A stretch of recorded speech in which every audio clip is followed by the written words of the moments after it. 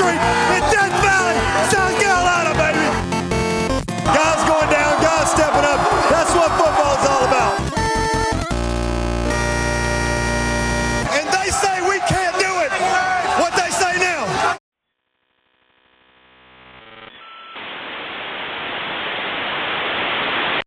You've got mail. I wanna know what you're thinking. There are some things you can't hide. I wanna know what you're feeling. Tell me what's on your mind.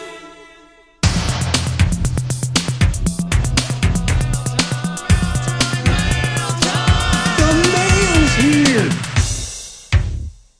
I turn on my computer. Pure energy. I go online. Welcome. And my breath catches in my chest until I hear three little words. You got mail.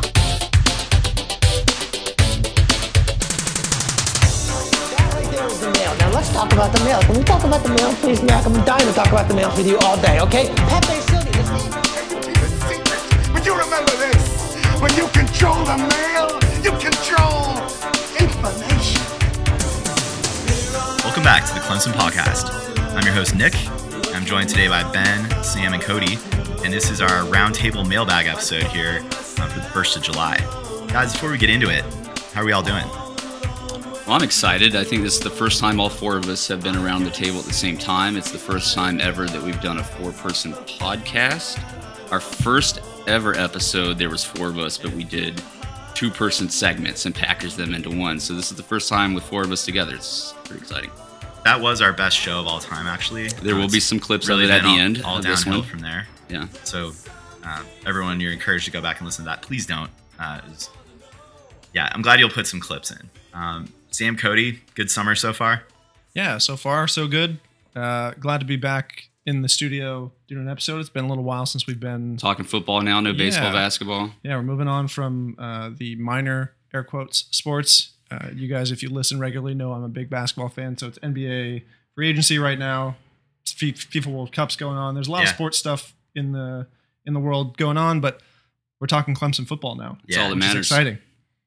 Yeah, people are ready for football, and we're happy to start previewing the season. Thanks to everyone that sent in a question via email. That we were really pleasantly surprised with the response. Email, Twitter, Facebook. Email, across all those mediums. And going forward, feel free to send more questions.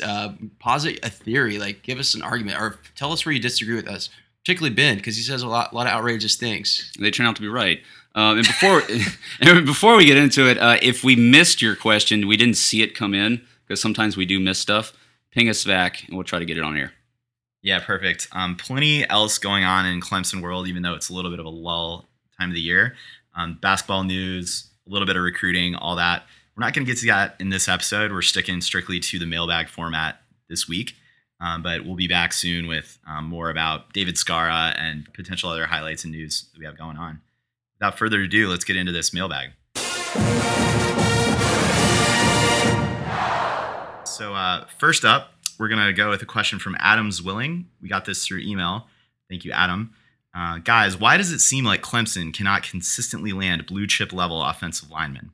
Is it an issue with Robbie Caldwell, or could it have more to do with kids not wanting to play in a spread system? Cody, I know you are a student of offensive line play. What is sort of your take here? I know also you speak to someone who has a lot of opinions on this topic, Quacking Tiger, pretty frequently.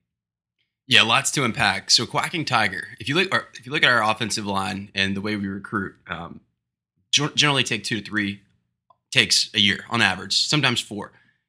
Quacking Tiger would contend you should get that up into the 5 take per year range, regardless of numbers at other positions, because the hit rate is so low with offensive linemen because most of them are developmental prospects.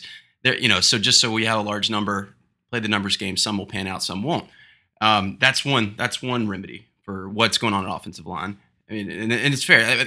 I would say to that too, my counter to that would be that there's going to be a diminishing returns. If you go beyond Jackson Carman and Jordan McFadden, your next guy in line isn't Cade Mays or another Jackson Carman. It's another 3-star player. So there's going to be diminishing returns there.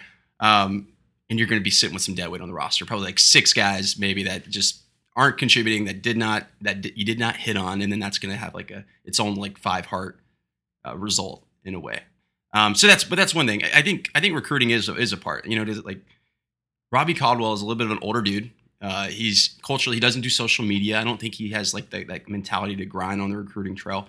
I think it is a bit of a problem. I mean, it's not just. I mean, you look at other position groups and you see the upward trajectory in the recruiting rankings. It's not coincidence that it's not happening on the offensive line. Now, the other part of that is offensive linemen are tougher to project because, you know, there's a lot that goes into a lot of physical maturity that happens around 18 or 19. So that's the other part of it. There's just not as many at the top of the 4-star, 5-star range. Well, let's face it. There's a lot less blue chip offensive linemen, period, than there are other positions, say defensive end or wide receiver, which Clemson does really well in.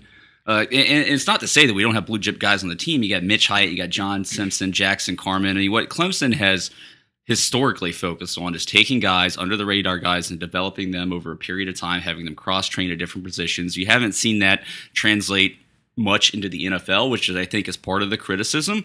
But, you know, let's see where that pans out. Coming into this year, you're going to have like guys Blake Vinson, Mac Bockhorst, guys like Cade Stewart and Chandler Reeves who have been on the team for a few years. And this is the time where we're going to need to see some development out of them. And if we do, we're going to be in good shape. If not, that's where I think you start to question the recruiting. Well, and I think when part of the question was, what's our difficulty leaning blue chip? I think, Ben, you touched on, we're not putting guys into the league. We have not done that at that position group yet. That is being used against Clemson on the recruiting trail. Negative recruiting by other coaching staffs to keep, you know, the 4 or 5-star guys, if you will, that we are in conversations with from signing with Clemson. Really, the way I look at, and, you know, there are actually, you know, 30, 40 4-star, 5-star offensive linemen nationally recruited every year. So, yeah, maybe that feels like a shallow pool, but really these are distributed a lot more nationally than some of these talent or, you know, skill position groups that Clemson's doing really well in, which tends to be concentrated in the Southeast. You really end up with like 3 pockets of talent here. Let's start with the West Coast where we are. You have a lot of California talent and Samoans, not Samoans, but, you know, Pacific Islanders, let's say, where you've got Hawaii, American Samoa, etc. This is not where Clemson plays, where we recruit. So you can kind of lop off a third of the country in that standpoint. And then you have a lot of 5-star, 4-star talent in the North and the Midwest. That's all feeding really into Big Ten schools. They're staying home, corn-fed boys going to those schools. So we're left to compete in the Southeast with pro-style offenses in the SEC. And by and large, that's not really playing out for us. So you can see all that's very interesting. You see all the built-in kind of negatives to recruiting, from the numbers game to the regional aspect.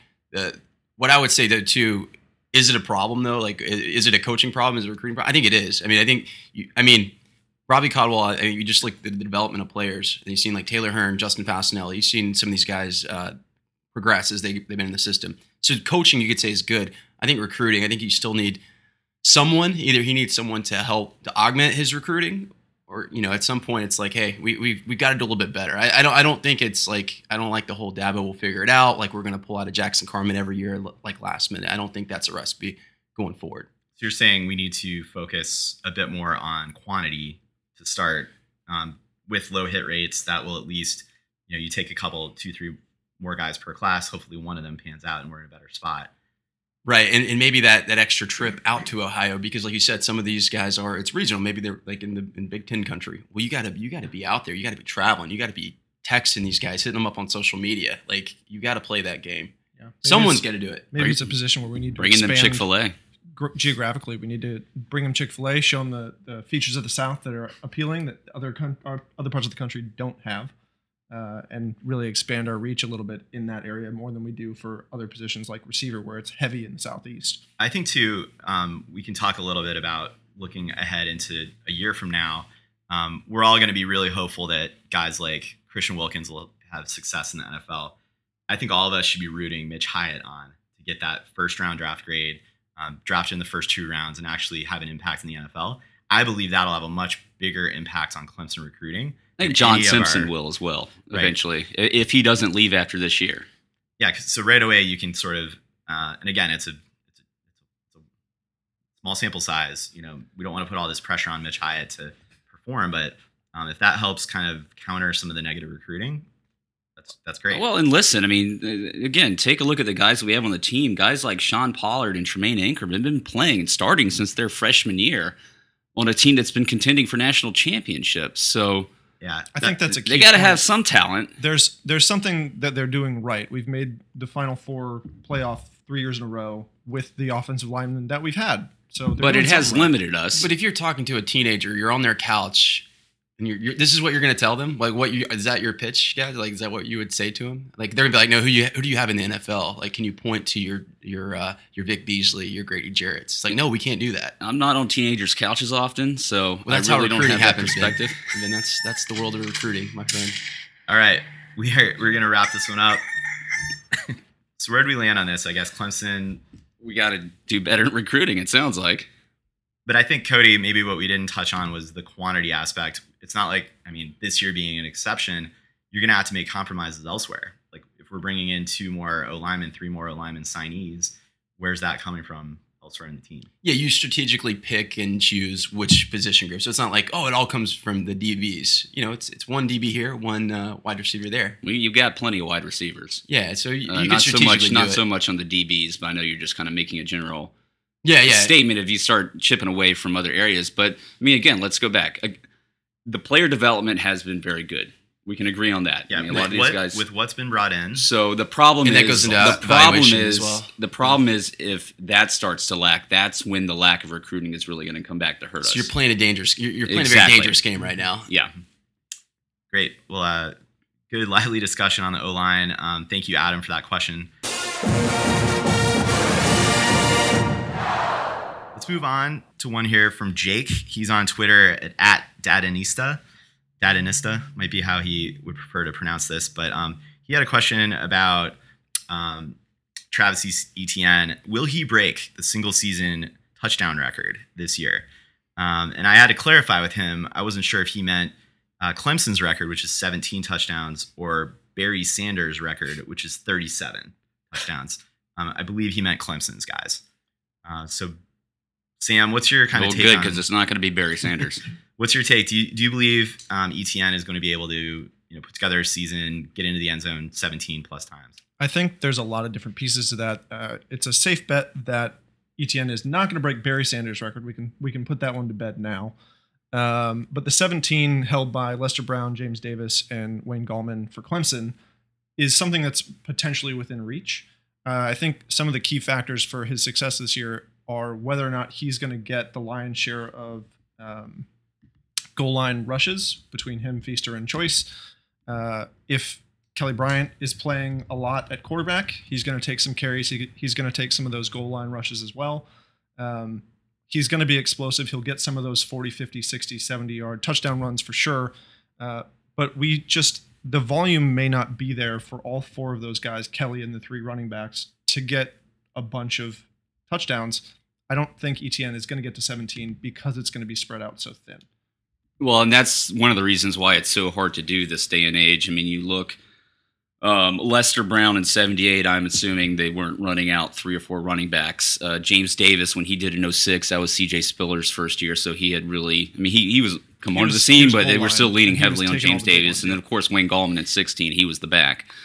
I think from what we saw last year is going to be the same thing we are going to see this year is a heavy dose of 3 running backs being cycled in and out, and I think they'll probably eventually get down to their 4th back, and maybe Lynn J. Dixon, or this other guy, the walk-on on the team. But it's going to be a 3-headed monster for the most part. I think Adam Choice is actually going to turn some heads this year. People forget that he came in as a highly recruited 4-star running back, and he's been battling with injuries. But in his time back over the past few years, he's continued to get better. I think really boils down for Etienne is not so much necessarily whether or not he's getting those kind of goal line type of situations, but how many big runs does he break and take to the house? That's what sets him apart from guys like Etienne or Adam Choice. Yeah, and CJ's big year when he had, I think 12 was his highest total when he was at Clemson. Which is kind of shocking. It's surprising. He had a lot of receiving big ones and return big ones as well, but most of CJ's touchdowns were on big plays, right? So Etienne's a similar style player where he's going to have a lot of touchdowns from those big plays.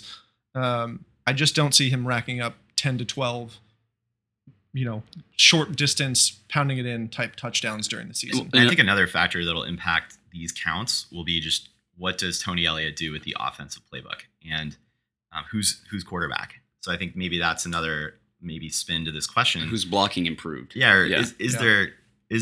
Yes, certainly that's going to impact who is on the field from the running back position.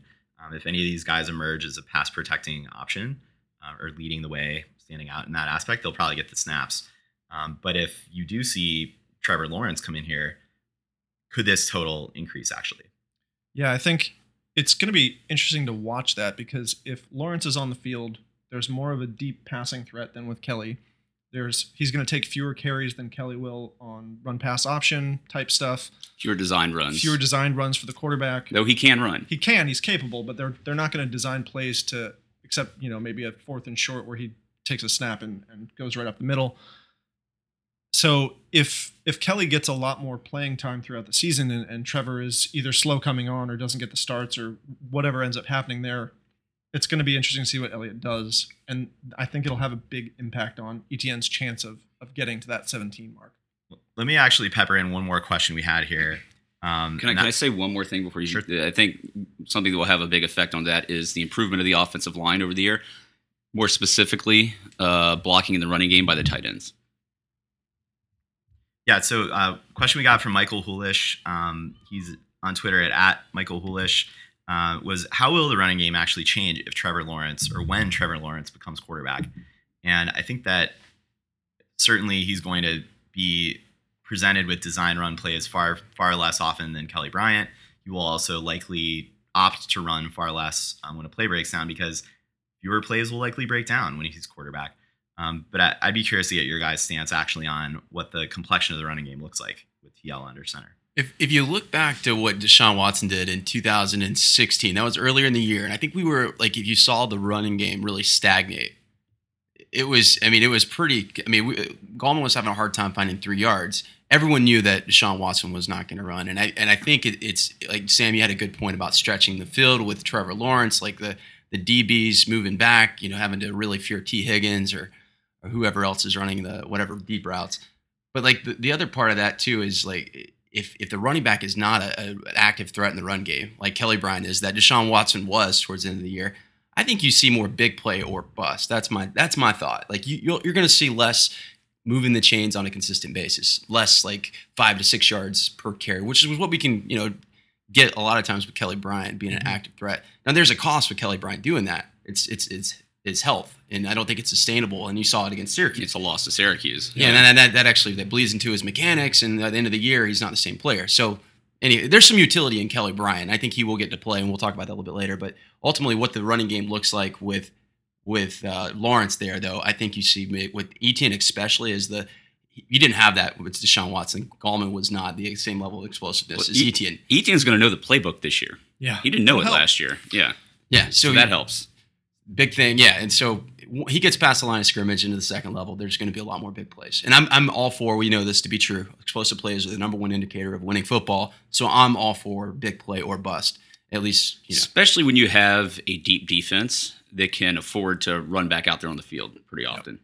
I think a big thing that happens when Trevor is in the game as opposed to Kelly is that the runs will be more between the tackles and less wide.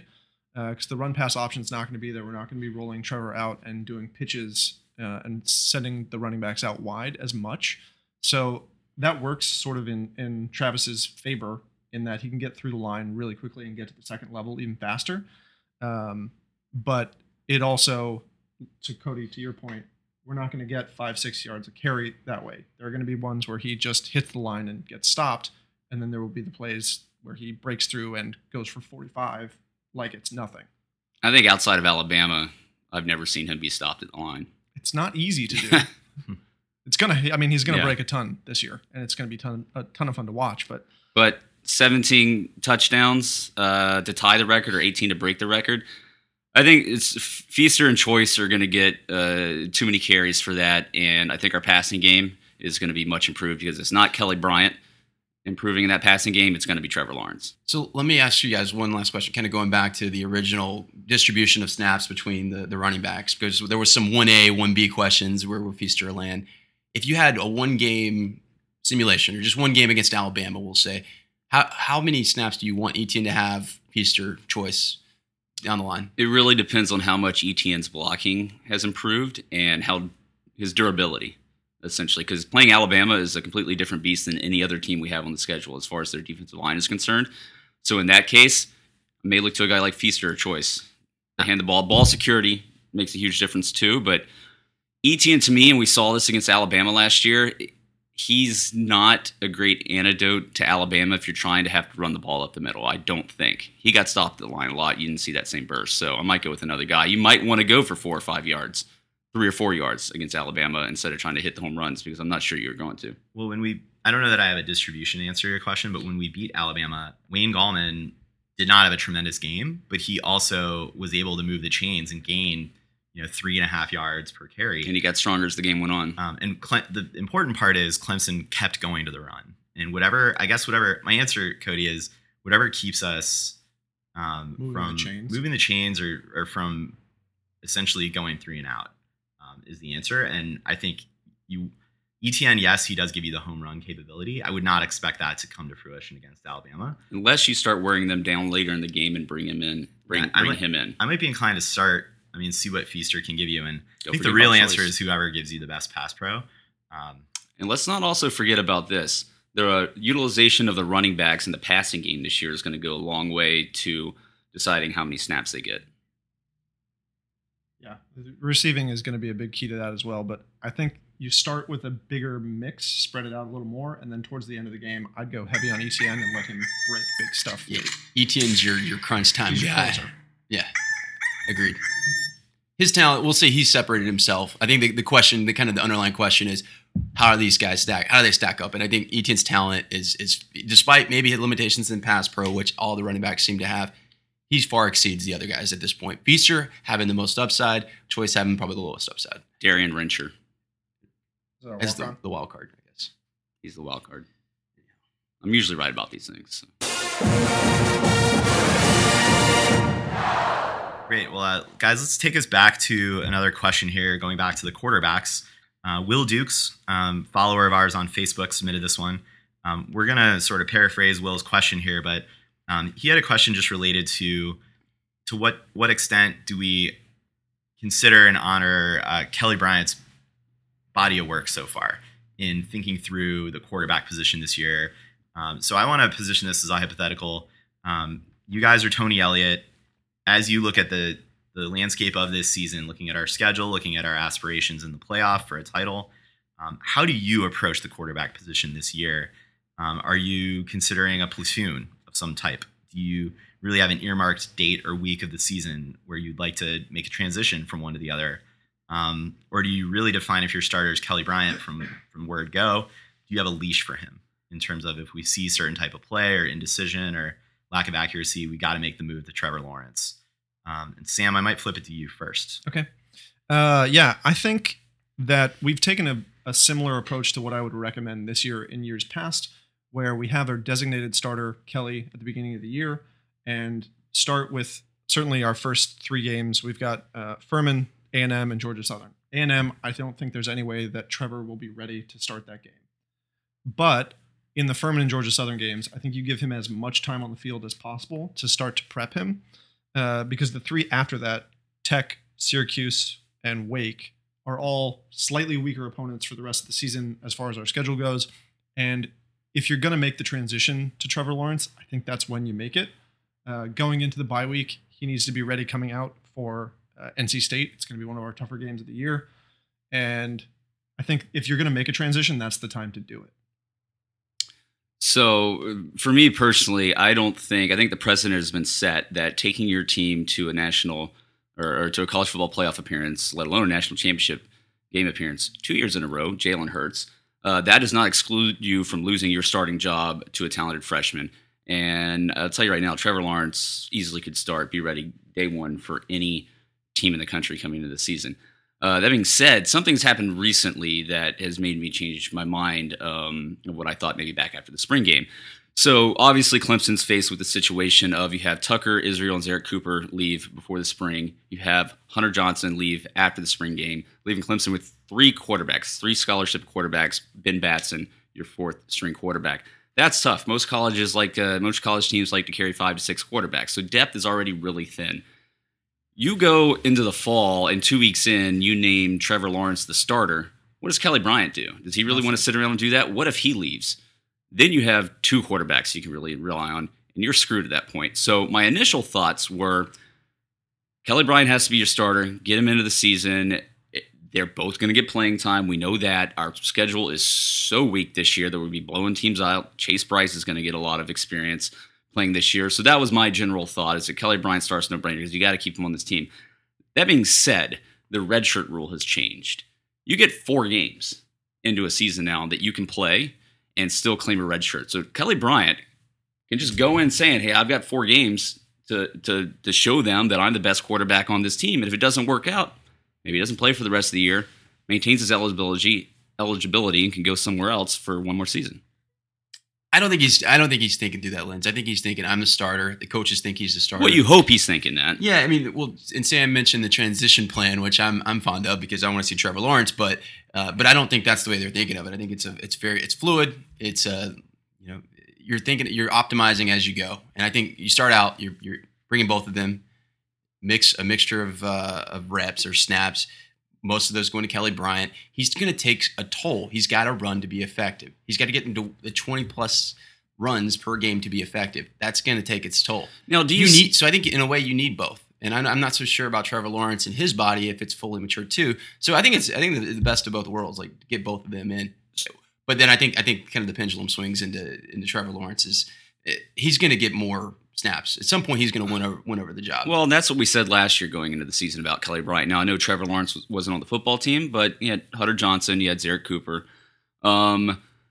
What you're saying is that Kelly Bryant's going to need to rely heavily on his running game based on what we saw last year. What if he makes the jump like he did from the previous year to last year? What if he makes some sort of similar progression to where he's 50% better at passing the ball? And he's a legitimate threat passing the ball. Do you think he needs to rely on his legs as much, and maybe he doesn't take that toll on his body from getting hit so much? I think if he makes a jump, that's why we have to start with him at the beginning of the year and get Bryce and Trevor in as much as possible. If Kelly kills it, he's already taken us to, a college football playoff. He's a capable quarterback. If he makes a vast improvement, there's no reason to jump to the unproven freshman unless late in those games when we start getting him some snaps, he looks absolutely unstoppable. And that's why I think you start with Kelly, and if you are going to make the switch, it needs to happen around that bye week. After that point, if Kelly's still your starter after the bye week, I think you got to stick with him through the rest of the season and continue to give spot reps. Let me contend with bad narrative here, and you're not the first that said this, Sam.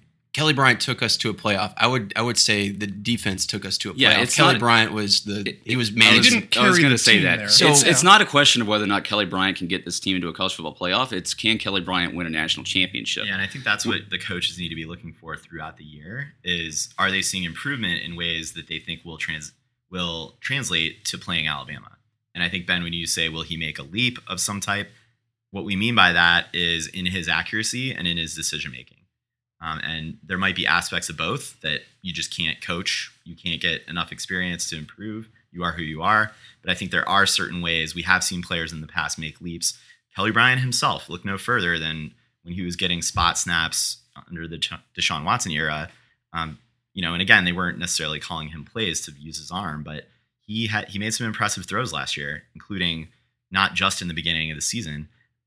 So I think, again, if they do see what they need to see from him throughout the season, I think maybe they will go with it. If not, though, I hope they have a short leash to make the transition to Trevor Lawrence, because the goal of this team, especially, of course, of every team, but this is a 1-year window at this point to win a title. Agreed. You got to all hands on deck. You got to go all in, and you can't float Kelly Bryant out there if he doesn't like he's taken a 20% step in the passing game.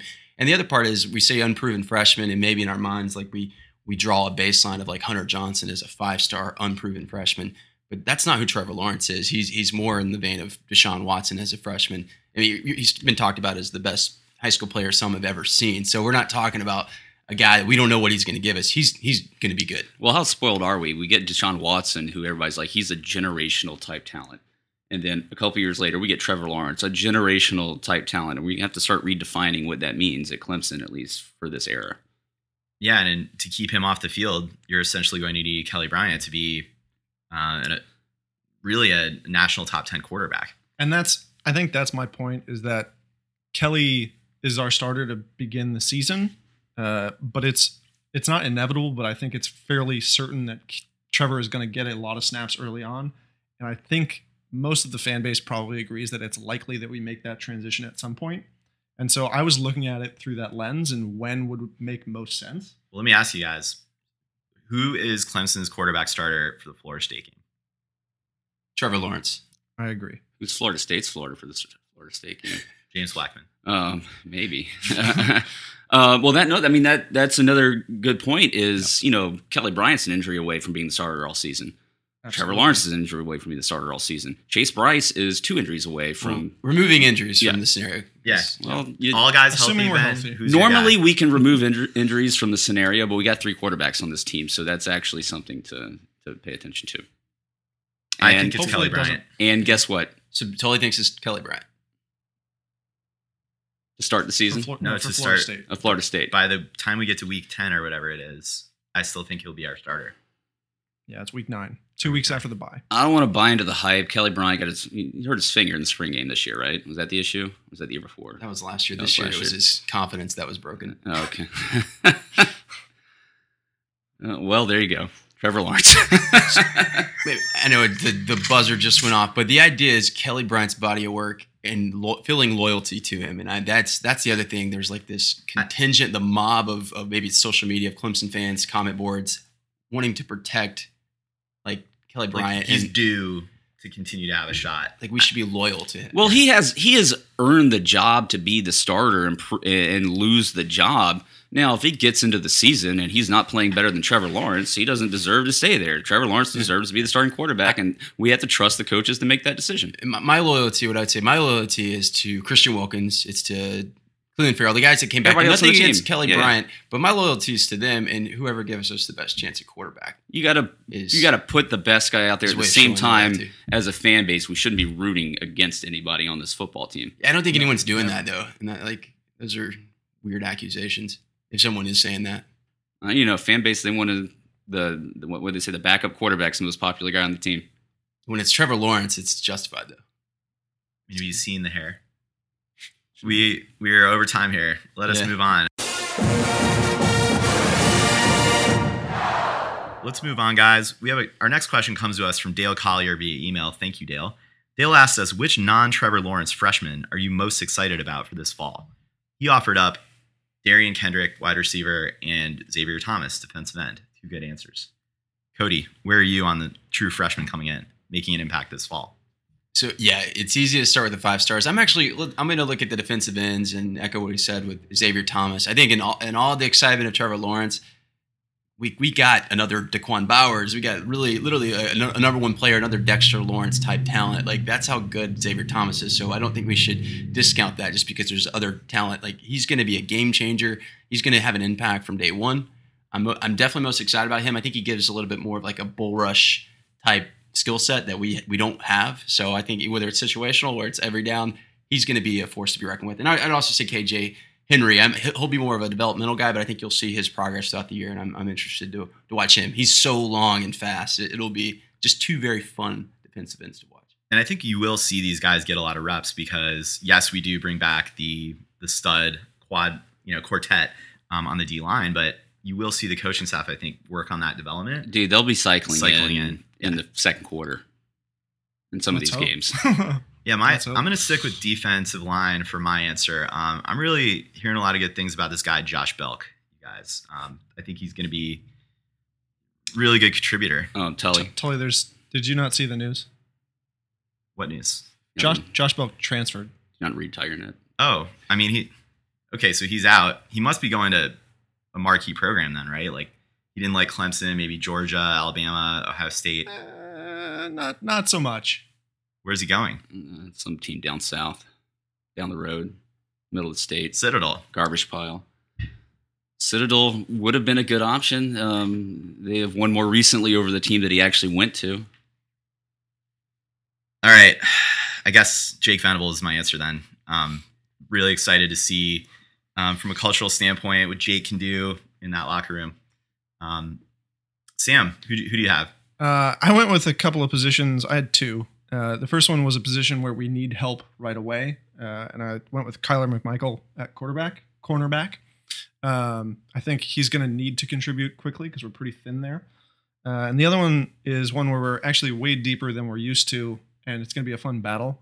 BT Potter at kicker. I want to see who comes out of that three-headed monster of our kickers and see who wins the job.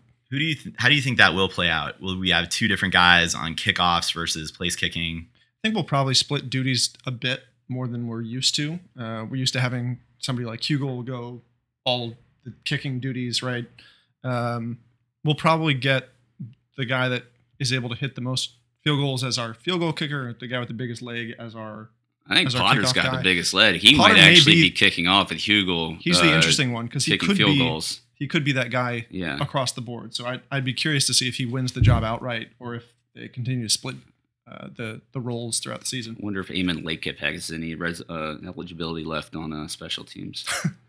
Who was guilty of hurting Greg Hugel last year in a drill? It was Christian Wilkins. Rolled him up. Yeah.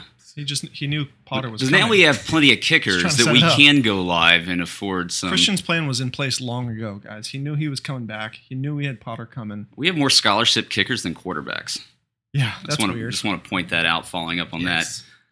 So my guy, Sam, I'm going to kind of piggyback on yours at the DB position just because defensive back is the depth is not there coming into this year, or at least the proven depth. Murray Goodrich. So both these guys, McMichael and Goodrich, not on campus yet. They come in over the summer. So I think the coaching staff is looking for definitely one of them to be able to contribute and step in right away. So it's going to come down between McMichael and Goodrich. But a little bit less talked about guy, and he may not get a lot of playing time, make much of an impact at the beginning of the season. Braden Galloway. We've been hearing a lot of really good things about him coming out of practice at the tight end position. You know, they think he may be in that next Jordan Leggett mold. And while Garrett Williams is coming back from an injury, and it does seem he's turned the corner, and you've got Mylan Richard there, the incumbent starter from last year, I would not be surprised to see Galloway come on later in the season and start having an impact and making some catches. I think he's the future right now at tight end. I kind of like that approach to it. We usually have a couple of freshmen who get developed really well throughout the season and contribute late that we don't see much of early in the year. Do you guys have any others that kind of fit that mold that you think they're not quite ready now, but by the end of the year, they're going to be somebody that we rely on heavily? I mean, if Lynn J. Dixon proves to be effective in pass protection, I think he might get snaps. I mean, it's a very crowded depth chart at the running back position, but to me, that you almost think we're going to need more contribution there than we will in yards gained with such a powerful offense. I'm going to be interested to see if Darnell Jeffrey, speaking of Josh Belk, if he gets some playing time this year and what we get out of him, because going into the next year with the departure of Belt, we're going to be a little bit shallow at tackle. Albert Huggins leaves at the end of this year too, so I'll be interested to see if he's able to make much of an impact. Yeah, and I think an obvious answer on the offensive line is Jackson Carman, because he came in, we expected great things, like a Mitch Hyatt-type freshman performance, and he wasn't quite that. He's a little bit overweight. I think he has all the athleticism in the world, but I think he's going to start out at guard with potential to move to tackle. And I think not only does he need to be good by the end of the year, he needs to be like probably starter level by next year. So we need to see that improvement. Okay, moving on. Obviously, I think the future's bright when we look at all the talent that we covered there in that segment. We did not touch on the redshirt freshmen that are returning for this year. Any highlights there you guys want to touch on? I'm going to go with Jordan Williams. He's been turning heads. I think he turned heads on practice squad last year. Another guy that we're going to need because of the departures that are soon to come at defensive tackle. He's looked really good as a 3-tech. That would be where Christian Wilkins plays. Yeah, and definitely when we talked about spelling some of the NFL-bound guys, he stands to be one that gains snaps, particularly with Belk leaving. I'm thinking Chase Bryce. I want to see what we got out of him because in 3 years after Trevor Lawrence is gone, he may be the guy to lead this team for one season. We'll move on to our next question. Came via Twitter from Ryan_Cantor. Thank you, Ryan. which teams on our schedule could establish the run against us? You didn't give him a shout out. He's Ryan Cantor from Shaken Southland. I'm going to say none. Bring us some stats. Now, is it who's going to have more success, like the most success? I think. Let me rephrase this question. I think he's like, who has the highest likelihood of actually making it a game against us by establishing the run? Well, let's put it this way. Clemson was 12th in the nation last year in rush defense, giving up 115 yards a game. The most, they held every team that we played below 200 yards, with the most being Georgia Tech at 198, which is all that came in the fourth quarter. And as far as Georgia Tech is concerned, that is half of what they want to produce, if not less than half. The least FSU had 21 yards. Auburn had like 28 or something like that. And then we've got everybody on that defensive line coming back.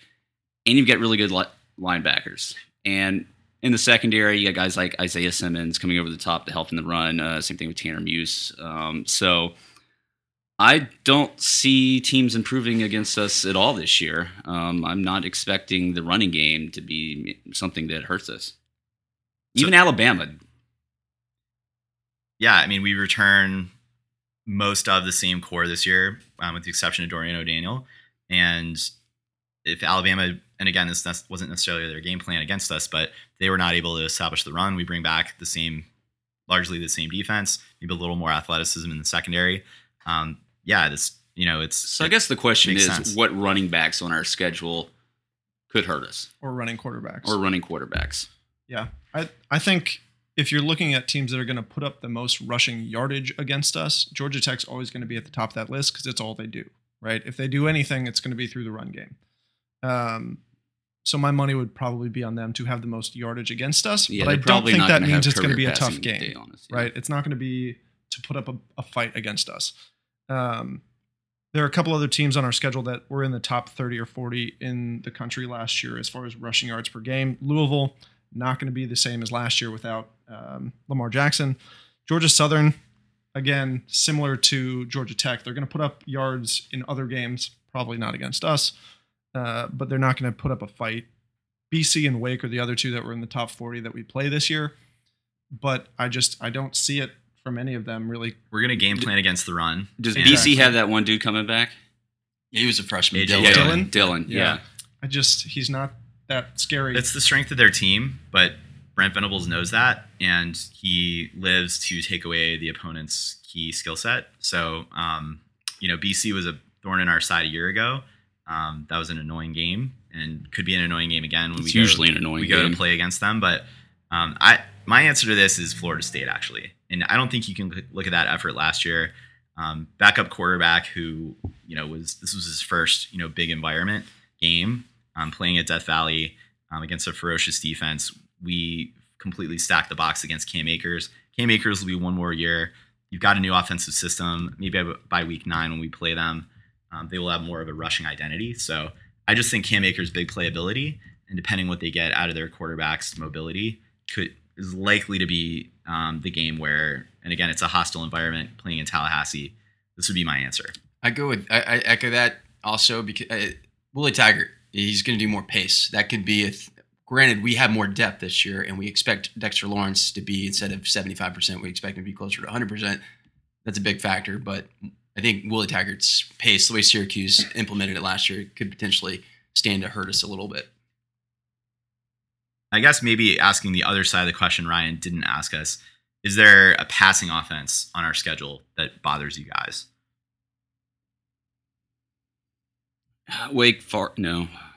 South Carolina. Jake Bentley. He's torched us. He's going to win the Heisman this year. Heard that from what I hear.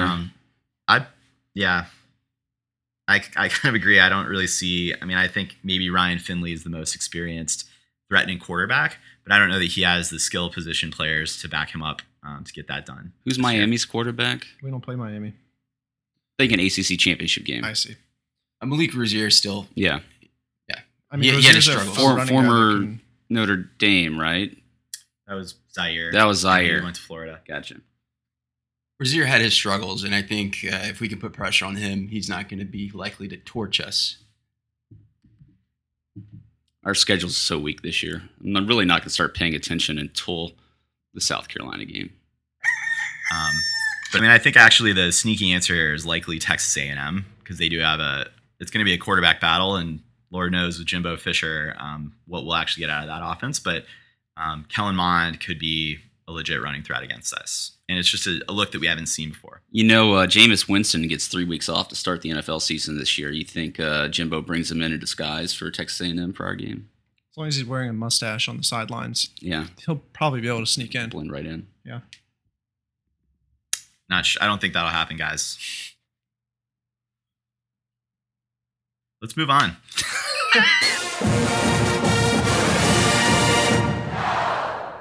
Before we get into it, we have 2 questions left, not necessarily related to this year's team, but a little more macro about Clemson and then about the collegiate landscape. I'm going to go with the lighter-hearted question, and then we'll wrap up with the more kind of focused discussion here.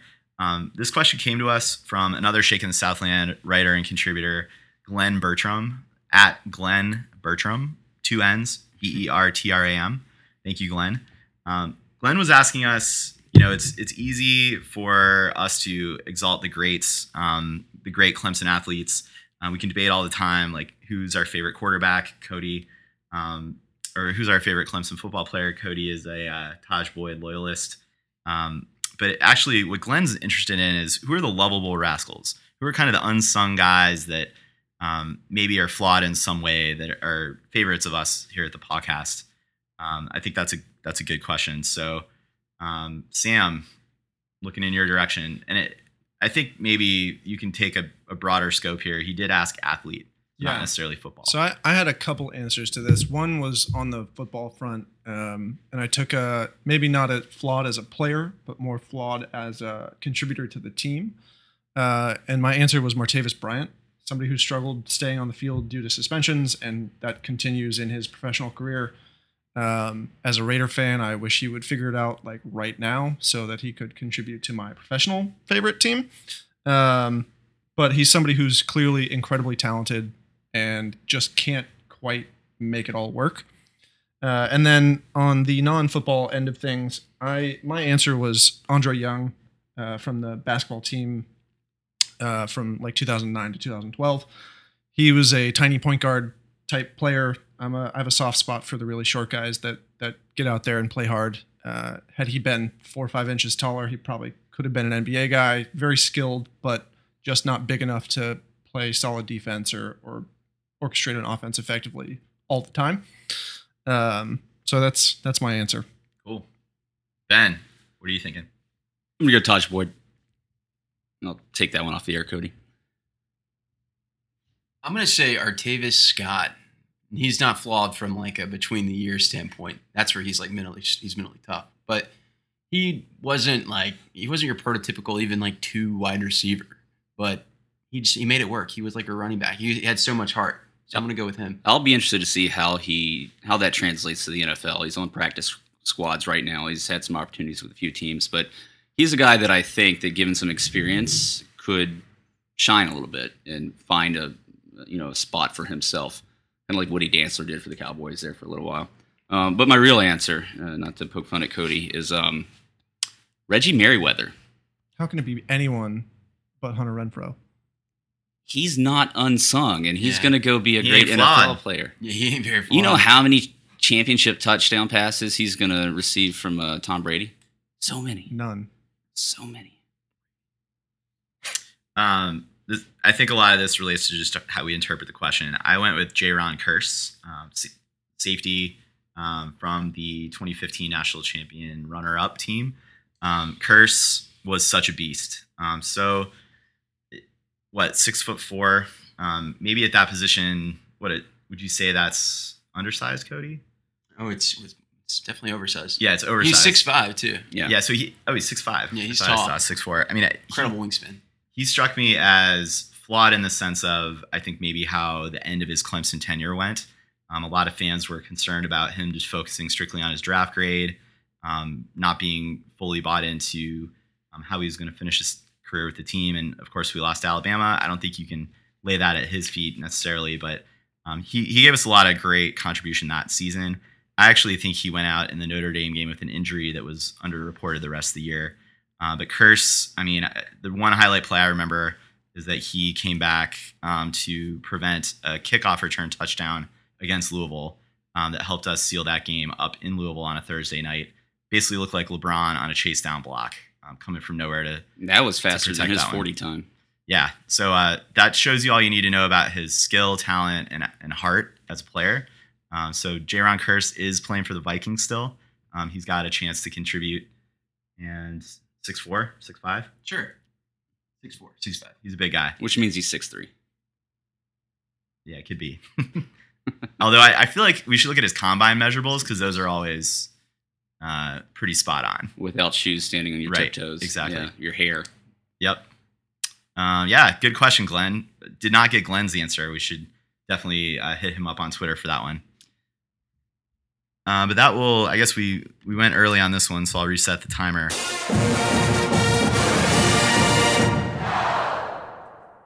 That brings us to our last question, which will probably take us through the end of the show. And we actually got 3 really strong questions from James Lucas. So thank you, James. I feel like a couple of these we could unpack in a longer episode. His questions really touched on what's going on in collegiate athletics at this moment. A lot of discussion, debate happening on television and elsewhere related to pay the players, things like eligibility rules around one and done in basketball. So a lot of good questions happening here, and we certainly have talked about this offline as a crew here at the podcast, and we've debated how much we should bring this on air and kind of talk through our takes. We're going to stick with one of James's questions here, though, relating to current regulations of player eligibility to turn professional. We all know that basketball has changed over the years. In the mid to late 90s into the early 2000s, players were eligible to go into the league straight out of high school. That changed. They need to spend at least 1 year in college. In football, you essentially can leave 1 year early, or there's something related to age after high school, Maurice Claret, yada, yada, yada, which is a different rule than basketball and certainly a different rule than collegiate baseball, where you can actually get drafted and go through the whole process and opt to come back to play. We also know some things have changed in basketball recently where you can go into the draft process, into the combine without declaring. Hiring an agent. Hiring an agent, and you can actually come back to school. That's playing out with Clemson, thankfully, for this coming year's team. So kind of a lot of inconsistencies, really one word I would use to describe it. So I want to maybe pivot this from a question into an exercise here, guys. Let's say we're on a panel and we're rewriting the rules across the collegiate athletics landscape. Let's say we've done away with the NCAA because it's a terrible organization and we're building it from the ground up. You guys each get one idea to throw in to how we change collegiate athletics as we know it. Cody, starting with you. Okay, I'm going to be very radical, and I'm going to say just move away. I want to see a contingent of college football teams or just universities altogether, say that this would extend beyond football to basketball, baseball, etc., to form some type of union that operates and exists completely separately of the NCAA, with which you will pay players. Like, yes, you're like probably people are all thinking that sounds like a major league system, another NFL. That's exactly what I mean. But I think in order for institutions to get away from the NCAA and its kind of backwardsness and its laws, its contradictions, its I guess the facade of the student athlete, you got to be more progressive because there's lawsuits starting to mount up, stack up. I think they need to formulate like their own little 16-team, 32-team division or its own league with a central governing body that's not like the NCAA that actually has a panel of strong leaders. It could be like Jay Billis. It could be someone that we know, but someone with strong leadership. I think that's one area where the NCAA fails. They don't have a central person. I guess Mark Emmert would be that guy, but I think he's not strong leadership. He's a mouthpiece for presidents and doesn't really take the players' best interest into consideration, despite claiming to do so. So, again, like a Adam Silver with the NBA, just a guy that's taken from the business sector. It doesn't have to be in college football, and bring him in, have your own 32-team division, and recreate just a minor league system. Can you talk to us about what might be? You mentioned pay the players, but what else might be different about how that's run versus today? So yeah, it would also be the Olympic model. So I see this like allowing players to profit off of their own likeness. I see that as a huge restriction of liberty of someone's personal freedom that I think regardless where you sit on a political spectrum, I think there's something we can all get behind. Like, someone is providing value to an institution or to a greater entity, and they're not able to make money off of it, but others are. So profiting off of one's likeness, whether that's the video games, jersey sales, whatever the case. Appearances, yeah, like to go Todd Gurley signing a football, and the memorabilia guy actually calling him out, and then he's suspended, like stuff like that. Move away. Like if Deshaun Watson wants to go to a birthday party and the kid's dad wants to pay Deshaun Watson an appearance fee, yes, you can make money off of that. And it's so petty. When it gets down to the memorabilia part, like that is just so ridiculously petty that you can't sign a football and make a little money. And if you let all of them do it, guess what? The value is going to go down anyways. So it's a non-issue. That's such a petty part about all of this. There's much broader issues, but the memorabilia, it's petty. I like the thought, Cody. Why not just make that possible today? Why do we need to transform the whole landscape? I think the NCAA is just dying a slow death, and they're I don't want to say they're doubling down. They're trying to do a little bit, but they just can't do enough. I think you just have to remove them altogether, or you're going down with them, because college basketball, the NBA is coming for college basketball. It's got something to contend with, and it better be ready. I don't think the NCAA is ever proactive with anything. Well, here's the thing. Let's get at what we're really talking about, and we're talking about football. And the reason is we're talking about the NFL, and the NFL is the most lucrative sports business. And what you see in the most lucrative sports businesses, they put less and less money or interest in developing any type of amateur athlete, right? There's no minor league system for the NFL. The D League and the NBA, or the G League, whatever it's called now, it's better than what it used to be when it started, but it's still not much of anything, right? Major League Baseball has extensive minor league systems. They don't make a lot of money, like especially in college. Like that's your third biggest grossing sport, but it's not paying for themselves. Football's paying, and then in a lot of schools, basketball's paying. So the NFL is wiping its hands clean. They don't want to have anything to do with it. It makes sense with the rule of like coming in and playing 3 years and then being able to go, because your body's not developed as a high school student to be able to play in the NFL. Major League Baseball, I think, has it right with baseball. Is either you declare out of high school and you can go through the minor league system, or you can develop your amateur skills in college and then come out after your third season. With basketball, it's completely flawed. The one and done rule, that whole thing, it's never been right. The NBA and college basketball has not had it right for years. So I think that's where their seat at the table comes into the discussion about paying athletes. But I think at the end of the day, I totally agree with Cody. The NCAA is flawed, and you have to start there by getting rid of it. I think you have to rebuild this entire thing.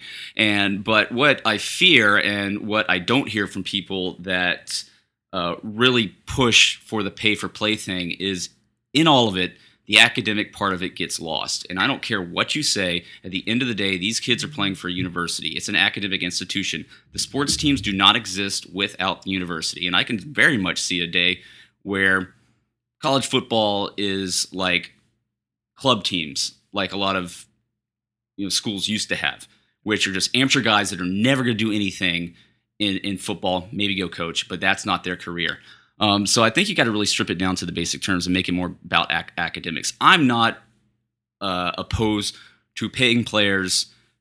I'm not opposed. I will say I'm not opposed to paying players. What I have not heard is a good description of how that would go, because it's a very slippery slope to start funneling all this money into specific athletes' hands at that age, especially in a college environment. Well, so, if they deserve that money, they should get it. Like international. Well, then there should be a professional system that should support them in that. Absolutely, and I think right now that doesn't exist, and the NCAA is a big reason why they don't want that to exist, because they lose a lot of their power. If you don't want to go to school, there should be a pathway for you to avoid that and be able to develop your skills and move forward. The thing is about college football is there is no better preparation for the NFL than college football. So I think there's no better facilities, coaching, or anything like that. That's not the question. I think that's part of the problem, though, Ben, because other students that are not athletes can have any career that they want while they go to school. Why should it be different for athletes? Why can't they play in a minor league or do a summer job type thing and play in the summer and get paid? Well, that's part of my problem. Well, a college baseball athlete can't go play minor league baseball and get paid and come back to college. No, but they go play with summer league teams right now. Right, but you're not getting paid, right? But no, the problem is but why not? They could go play football, but there's no system to support that. Yeah, right. so- It's so, and it's because the NFL has absolutely no freaking interest in developing, putting any money Absolutely. or any thought into that because they come fresh out of college, ready for them to play. Now So you with got those it. things You got in it. You mind- got it. Something here, like college football players invest so much time at their time in school into football, and that translates to big money for the university. It even more unfairly translate into big money for the NCAA. They don't have time on their hands. They go to class. They have their whole life is football outside of that. They can't go hold a part-time job like some other kid No. can to help support themselves. These kids aren't coming. A lot of these kids aren't coming from rich families that are just padding their bank account while they're there. So of course, like the system is broken. They deserve some type of assistance with as much effort and as contribution as they're giving to the university. But that's why, to the point that I'm getting at, where it gets back to the academic side of it, you're right. The big gripe is a lot of these kids aren't interested in going to class. Like you see them in class and a lot of these other schools, and I'm sure it happens at Clemson, not to the same extent, because I think there is a more well-respected academic environment at Clemson. You hear a lot of the kids coming to school talk about the academics, but still, not all. A lot of them come to plan to be there 3 years. They do get their degree, Yeah, but Clemson not graduates a bunch of necessarily guys. in something that I think part of the argument is like, well, there's value in your education. Well, not if you're just kind of taking PRTM classes, Yeah. and that's never going to translate to anything. So my idea is bringing the sports part of it and what you learn in the sport that you do and making that a major, making that a pathway for education, because you cannot tell me that learning a college football playbook and a system does not take some degree of intelligence, and being in that locker room and being part of a program develops leadership skills that you don't get anywhere else. So all that time that they spend in the tape rooms, learning the playbook, breaking down film and stuff like that, I think that should go to contribute to their college education, because I think it is very valuable for them. They get guys that graduate college and don't go to play in the NFL. I guarantee you most of them, they get more value in their professional life from what they learned on that football team and their developmental skills than any BS major that they took just to get by. I think that's a really interesting approach that you don't hear talked about much. But I think it also gets to sort of what I would want to see out of a new system. And it doesn't necessarily have to eliminate everything that currently is in place, but the NBA and college basketball are moving in the right direction with potentially removing one and done, in my opinion. Give the players a chance to get an education if they want. You can't play both professionally. The NBA rules, right? You're not You going to get can't- an education when you're in school. Like, Exactly. it's- So why make these players go do that? Minor league systems are really something that needs to be in place for every major sport. In Europe, you've got the club teams and relegation promotion systems where there are minor teams that can help build skill. Players start at 10, 13, 15, whatever it is. So the Browns should play Bama. Yeah, and they would probably lose occasionally and get demoted. But I think a minor league system is necessary to give these players a chance to develop their professional careers, but they also need the without ability having to to go get an to school. education Yeah. if they want it. Yeah. I don't think it needs to be one or the other. So Yeah. right now, it's sort of one or the other. If you want to do any schooling, you've got to stay for the whole time. And that's right? why I think it's as big a problem with the NCAA as it is with the NFL. Absolutely. I think the NFL has a lot to do with it, because you can't tell me that the NFL has no say. Like, their pipeline is college football.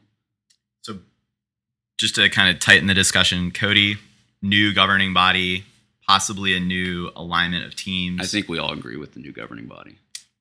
Ben, But I guess the caveat would be I think the universities have to make the first move there. That's the difference. meaning concede removal of the NCAA. and you know- Right, and like band giving together. band together, but also giving control to a central body. You're going to get a Yeah. pushback. Again, they're still academic institutions. So I think that's why kind of what I'm talking about is you still have to somehow loop the academic part into that, because I Yeah. think you'll get And more of a buy-in holistically. And you're saying make the athletic participation Make part of a degree it program. important. Like, make the coaches care about it. Make the coaches, like, the programs they're developing to help advance their players actually count towards their academic success as well. Like, I think it's too far separated from each other that it's not about the superstars. It's about the kids in between, right? That are never going to go professional in the NFL. And then they put their bodies on the line. I mean, they come out with like significant, like, lifelong injuries and stuff like that. Like, Well, I guess the question is, let's say I'm, pretty good collegiate linebacker, don't have a future in the pros. I majored in football, or I got a degree there.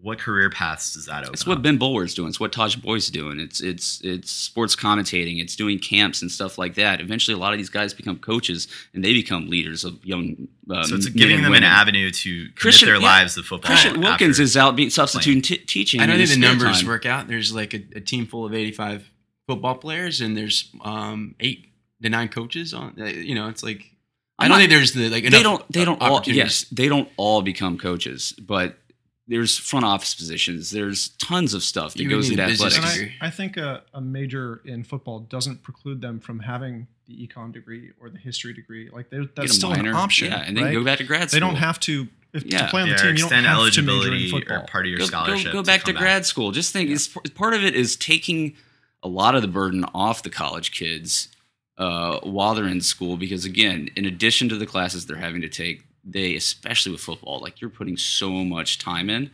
So Can you I- start, Can I? and I still think some sort of payment system, some sort of stipend is part of my equation. Can I add an addendum to your plan? Like, because I'm not saying by like creating a new league to remove the academic part of it. Like, I would prefer, I know you're not. Yeah. The players to be active in the academic realm as well. I would like to see some type of deferred education that they could have. So you could major in football while you're there, but because you're putting in so much time, and let's be honest, it's a full-time job what they're doing. Yeah. I would like maybe after that you accrue some type of like financial benefit that you can apply towards a scholarship after your days are over. Right. Yeah, or to go pursue if you want To go pursue Well, degree. and business here's the you other have time. caveat to all of this. Kids these days are a lot more interested in their education than they used to be, say back in the 70s playing college football, especially with the whole CTE thing and people realizing how much this is really going to affect their lives down the road. Education is a big part of it. And we are at the peak heyday of college football right now. What college football or football in general looks like in 20 years once more research is done, we'll see. I mean, what happened? The guy from Washington State, the quarterback that committed suicide, he was like a junior, CTE, at what, 21 years old?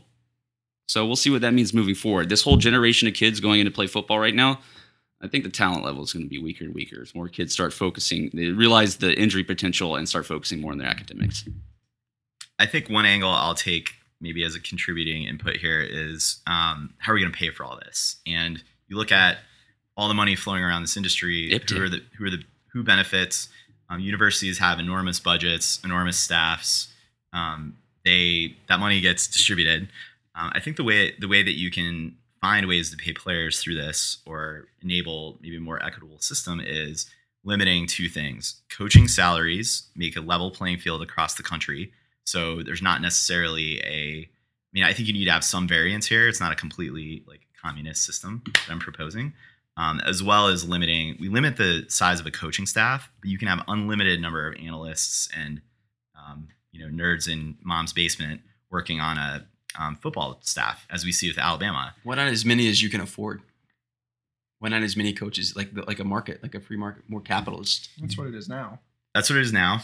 Once you start paying players, I mean, there's going to be some cuts where they have to be But made. there needs to be something to create an equal playing field. Otherwise, the amount of people actually competing is going to be less So and you're less. Well, that's suggesting, going to like, salary happen. cap? Yeah. That's absolutely going to happen. Other Title Yeah, I'm Title thinking IX of ways- sports or whatever are going to be cut as well. You can't redistribute the money back to those programs that don't generate a profit. Which is, again, that is putting college football on a pedestal as a capitalist thing instead of Which it is, and it's well, under the guise of So something it'd be else. great if Yeah. it got more back towards academics. And again, the paying players, there has to be some system. And Cody, you mentioned this, but you can't just give kids a wad of cash or CJ Fuller or Jar Johnson are going to. That sounds that's rob wrong. them. I mean, you can give kids cash. It's just it would have to be anyway. I'm not going to even dive into that point. You But missed the joke. no, I heard the CJ Fuller. Anyhow, what I would say though is like talking about a free market, like you mentioned earlier, like a solution. I haven't heard solutions. Like the same people that advocate for a free market in real life. That I know, and you know who you are, and I in general I like the free market as well. I think it works very well. I think it's very efficient. Those same people are saying that it wouldn't work in a payment structure for paying student athletes. Like it's pretty contradictory. Right, but again, the difference is it's You're still saying young people it's- can't have no, no, access no. to money? That It's still sounds- an academic institution. So taken in that bubble, it is the free market is a completely different thing, right? The focus of schools and universities is academics. Sports is part of that, brings in money, absolutely. I think if you start giving people paychecks, that needs to be a minor league system where these kids, superstars coming out of college, they can be like, I can go here, get great coaching, great facilities, get paid, get to the NFL, or I can take the path where I can still do that in college, but also focus on my education. But I'm gonna withgo some of that money like they do in minor league baseball. What were you saying, Tully? I mean, I think by right now, all the riches of the market of the industry are going to coaches' salaries, to huge staffs. That I'm all in favor of free market, and essentially like schools that can generate revenue through whatever means they want, either alumni donation or Texas Longhorns having their own TV network, like go for it. But I think the way that the kind of rhetoric that comes out of the NCAA is, how can we possibly afford to pay student athletes? It's, can you put restrictions in place on coaching salaries or size of staff that could then be diverted directly to this cause? But then isn't that like going against the free market about putting Yeah, restrictions my on thing the is coaches? each school will figure it Why out on not their own have based off their own unlimited budget. coaching staff size? Like, why is that restriction in place right now? Because then you're just going to have like two teams that do everything and nobody else can play football. Like there's going to be nothing. I mean, they have that in the NFL. They have coaching staff restrictions. They have it in every professional sport, right? Yeah, I think it doesn't. You got to create an equal playing field, or everybody's going to lose interest. Right, and maybe it's more of a let's take the pay for play out of it. Why do certain teams have massive analytic staffs and others don't? And I think it's because they can afford to do it, and their fan base cares more. And it's weird. You can't like compare a sports organization to society because it's weird in that you do have to have some kind of communist whatever element like for balancing things out. But there will be some teams that will be lost in the shuffle. Like Boise State's, it's great of a story as it was back in the day. Like they probably won't be around very long, or they will exist in another league. And it happens in pro And it's sports with only. big market teams and small market teams, right? Like the That's true. Kansas City Royals take 8 years, win a World Series, and then they're crap for another few years. In a they way, build it back up. Clemson is kind of a small market team who just works really efficiently. Very and they have a much lot so. of other things going for it. We got a Dabo. We have a Dabo. Yeah, and we have. Yeah, we've taken advantage of market inefficiencies in a lot of other ways. I mean, the And bottom including line, coaching staff pay and size has benefited Clemson because Dabo has taken personal sacrifices to allow much higher salaries for his staff.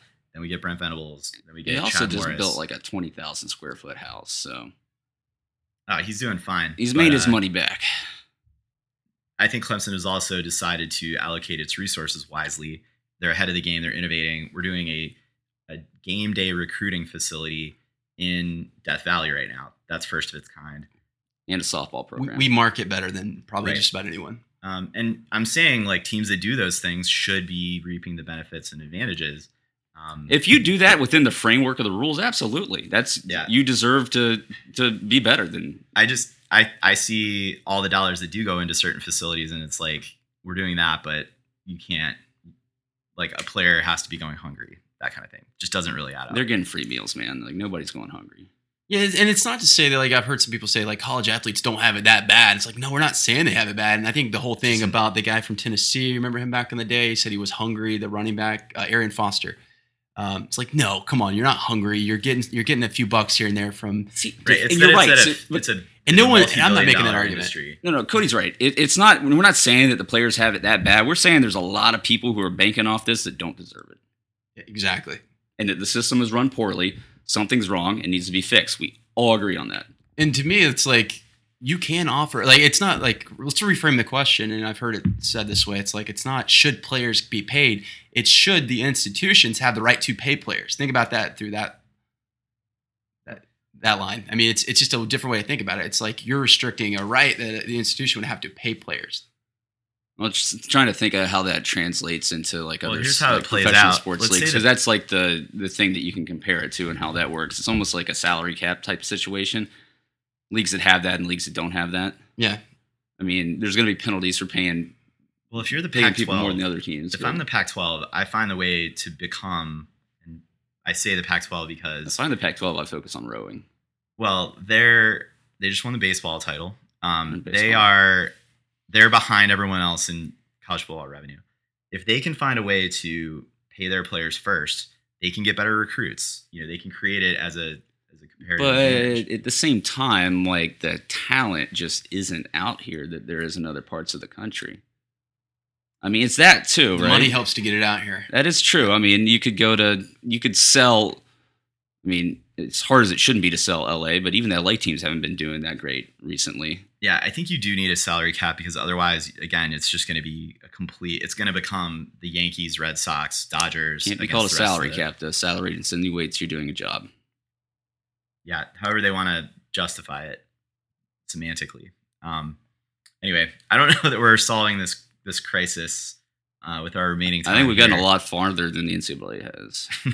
Yeah, the one counter argument or whatever is how would we ever do it? And because something is complicated suggests to someone we shouldn't do anything. Like that's stupid. It's like there were a number of it's saying that this system's perfect. That's like a high number of DUIs in the 80s. Like, well, we shouldn't do anything. We can't fix the problem altogether. That's stupid. No, you implement laws to fix it. The biggest problem I have is the people who point out the problem but offer absolutely no solution or any viable solutions. Like they say, we should pay them and drop it on that. Like it has to be more thoughtful debate than what do you see a lot of these pundits do. Like the idea about making college football a major, for me, you don't see it talked about a lot.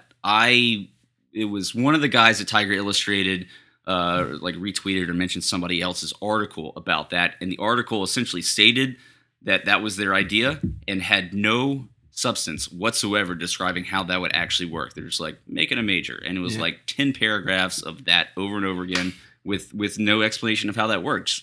It's easy to point out a problem, but crafting a solution, that's the much harder part. Agree. There are solutions out there if you're willing to look. I think most people don't look hard enough. But I agree. There are even more people that are willing to point out a problem. And that exists all over our society, unfortunately. Yep. Cool. Well, I think that's a mailbag show, guys. Thank you again to our listeners and contributors of questions. We would love to do another one of these, so please keep those questions coming. You can hit us up via mention or direct message on Twitter. We're at Clemson Podcast. We are also on Facebook. We've gotten a lot of questions that way and a lot of engagement. Thank you all for that. And if you just prefer to email us, that works too. ClemsonPodcast@gmail.com. Guys, what do we have coming up the next few weeks? We'll take our break for 4th of July, and then it's football season, baby. It's almost time for fall camp. We're going to be doing position group breakdowns, taking a look at the team, more heated debate on the quarterback battle once that gets underway. It's that time. All in cookout not too far, so we're going to have like 20 or so recruits or commitments, which will be more than our last two classes. Probably what do you think of the next month? Maybe 5 commitments we see? Possibly, yeah. 3 to 5. And a lot of 3-star guys that everybody's complaining about it are really showing out and are going to get a huge bump here. Brian Constantine is one of them. So it's football season, is what you're saying. Yeah, as soon as the baseball team lost, it's football season. Yeah. Sounds good. Basketball, free agency is upon us, but other than that, it's just 100% football now. So, pretty much, yeah. Good stuff. Well, thanks everyone for tuning in. We appreciate it. Good to be back on the mic for a lot of us, and you'll hear more in coming weeks. We'll probably also start to get into some interviews, so stay tuned for that as well. Thanks for listening, everyone, and once more, go Tigers.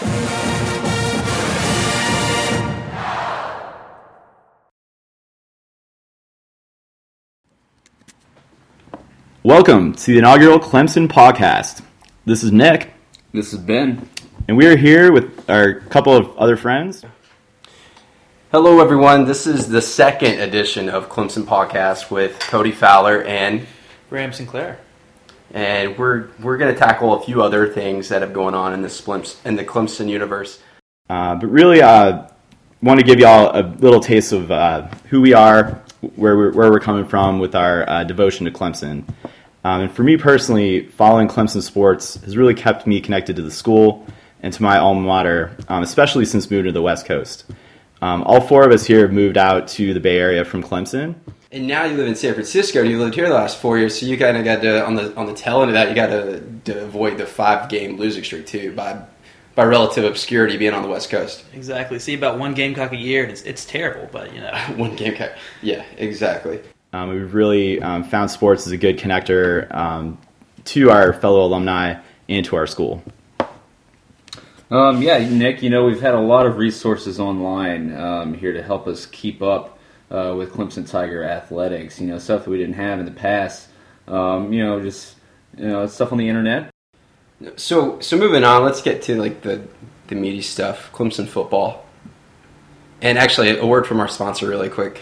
Clemson Podcast brought to you by Todd's DVD and VHS rental. It's locally owned and family operated for over 25 years in the heart of the upstate. Go visit Todd and tell him the guys from Clemson Podcast sent you. That's Todd's DVD and VHS rental. Why stream movies from Netflix when you can rent a DVD from Todd's? And that's a fake sponsor, by the way. Excellent. Ben, what resources do you generally follow online to keep up with Clemson sports specifically? Well, I visit certain websites I'm sure most people are aware of. TigerNet is a big site that I go to, among some others. I feel like we're going nowhere with this. I think CJ Spiller is the better Clemson player. I think that's all we have for today. Again, our inaugural episode, please give us feedback. Another word from one of our sponsors, Clemson Podcast, brought to you by Larry's Yachts by the Lake. With 2 convenient locations on Lake Hartwell and Lake Kiwi, Larry's Yachts by the Lakes combines a white-collar taste with a lower middle-class setting. Larry's Spring Sale has yachts starting as low as $750,000. Call today. That's Larry's Yachts by the Lake. Thanks again. This is Clemson Podcast, signing off. Until next time, go Tigers. Go Tigers. Yes.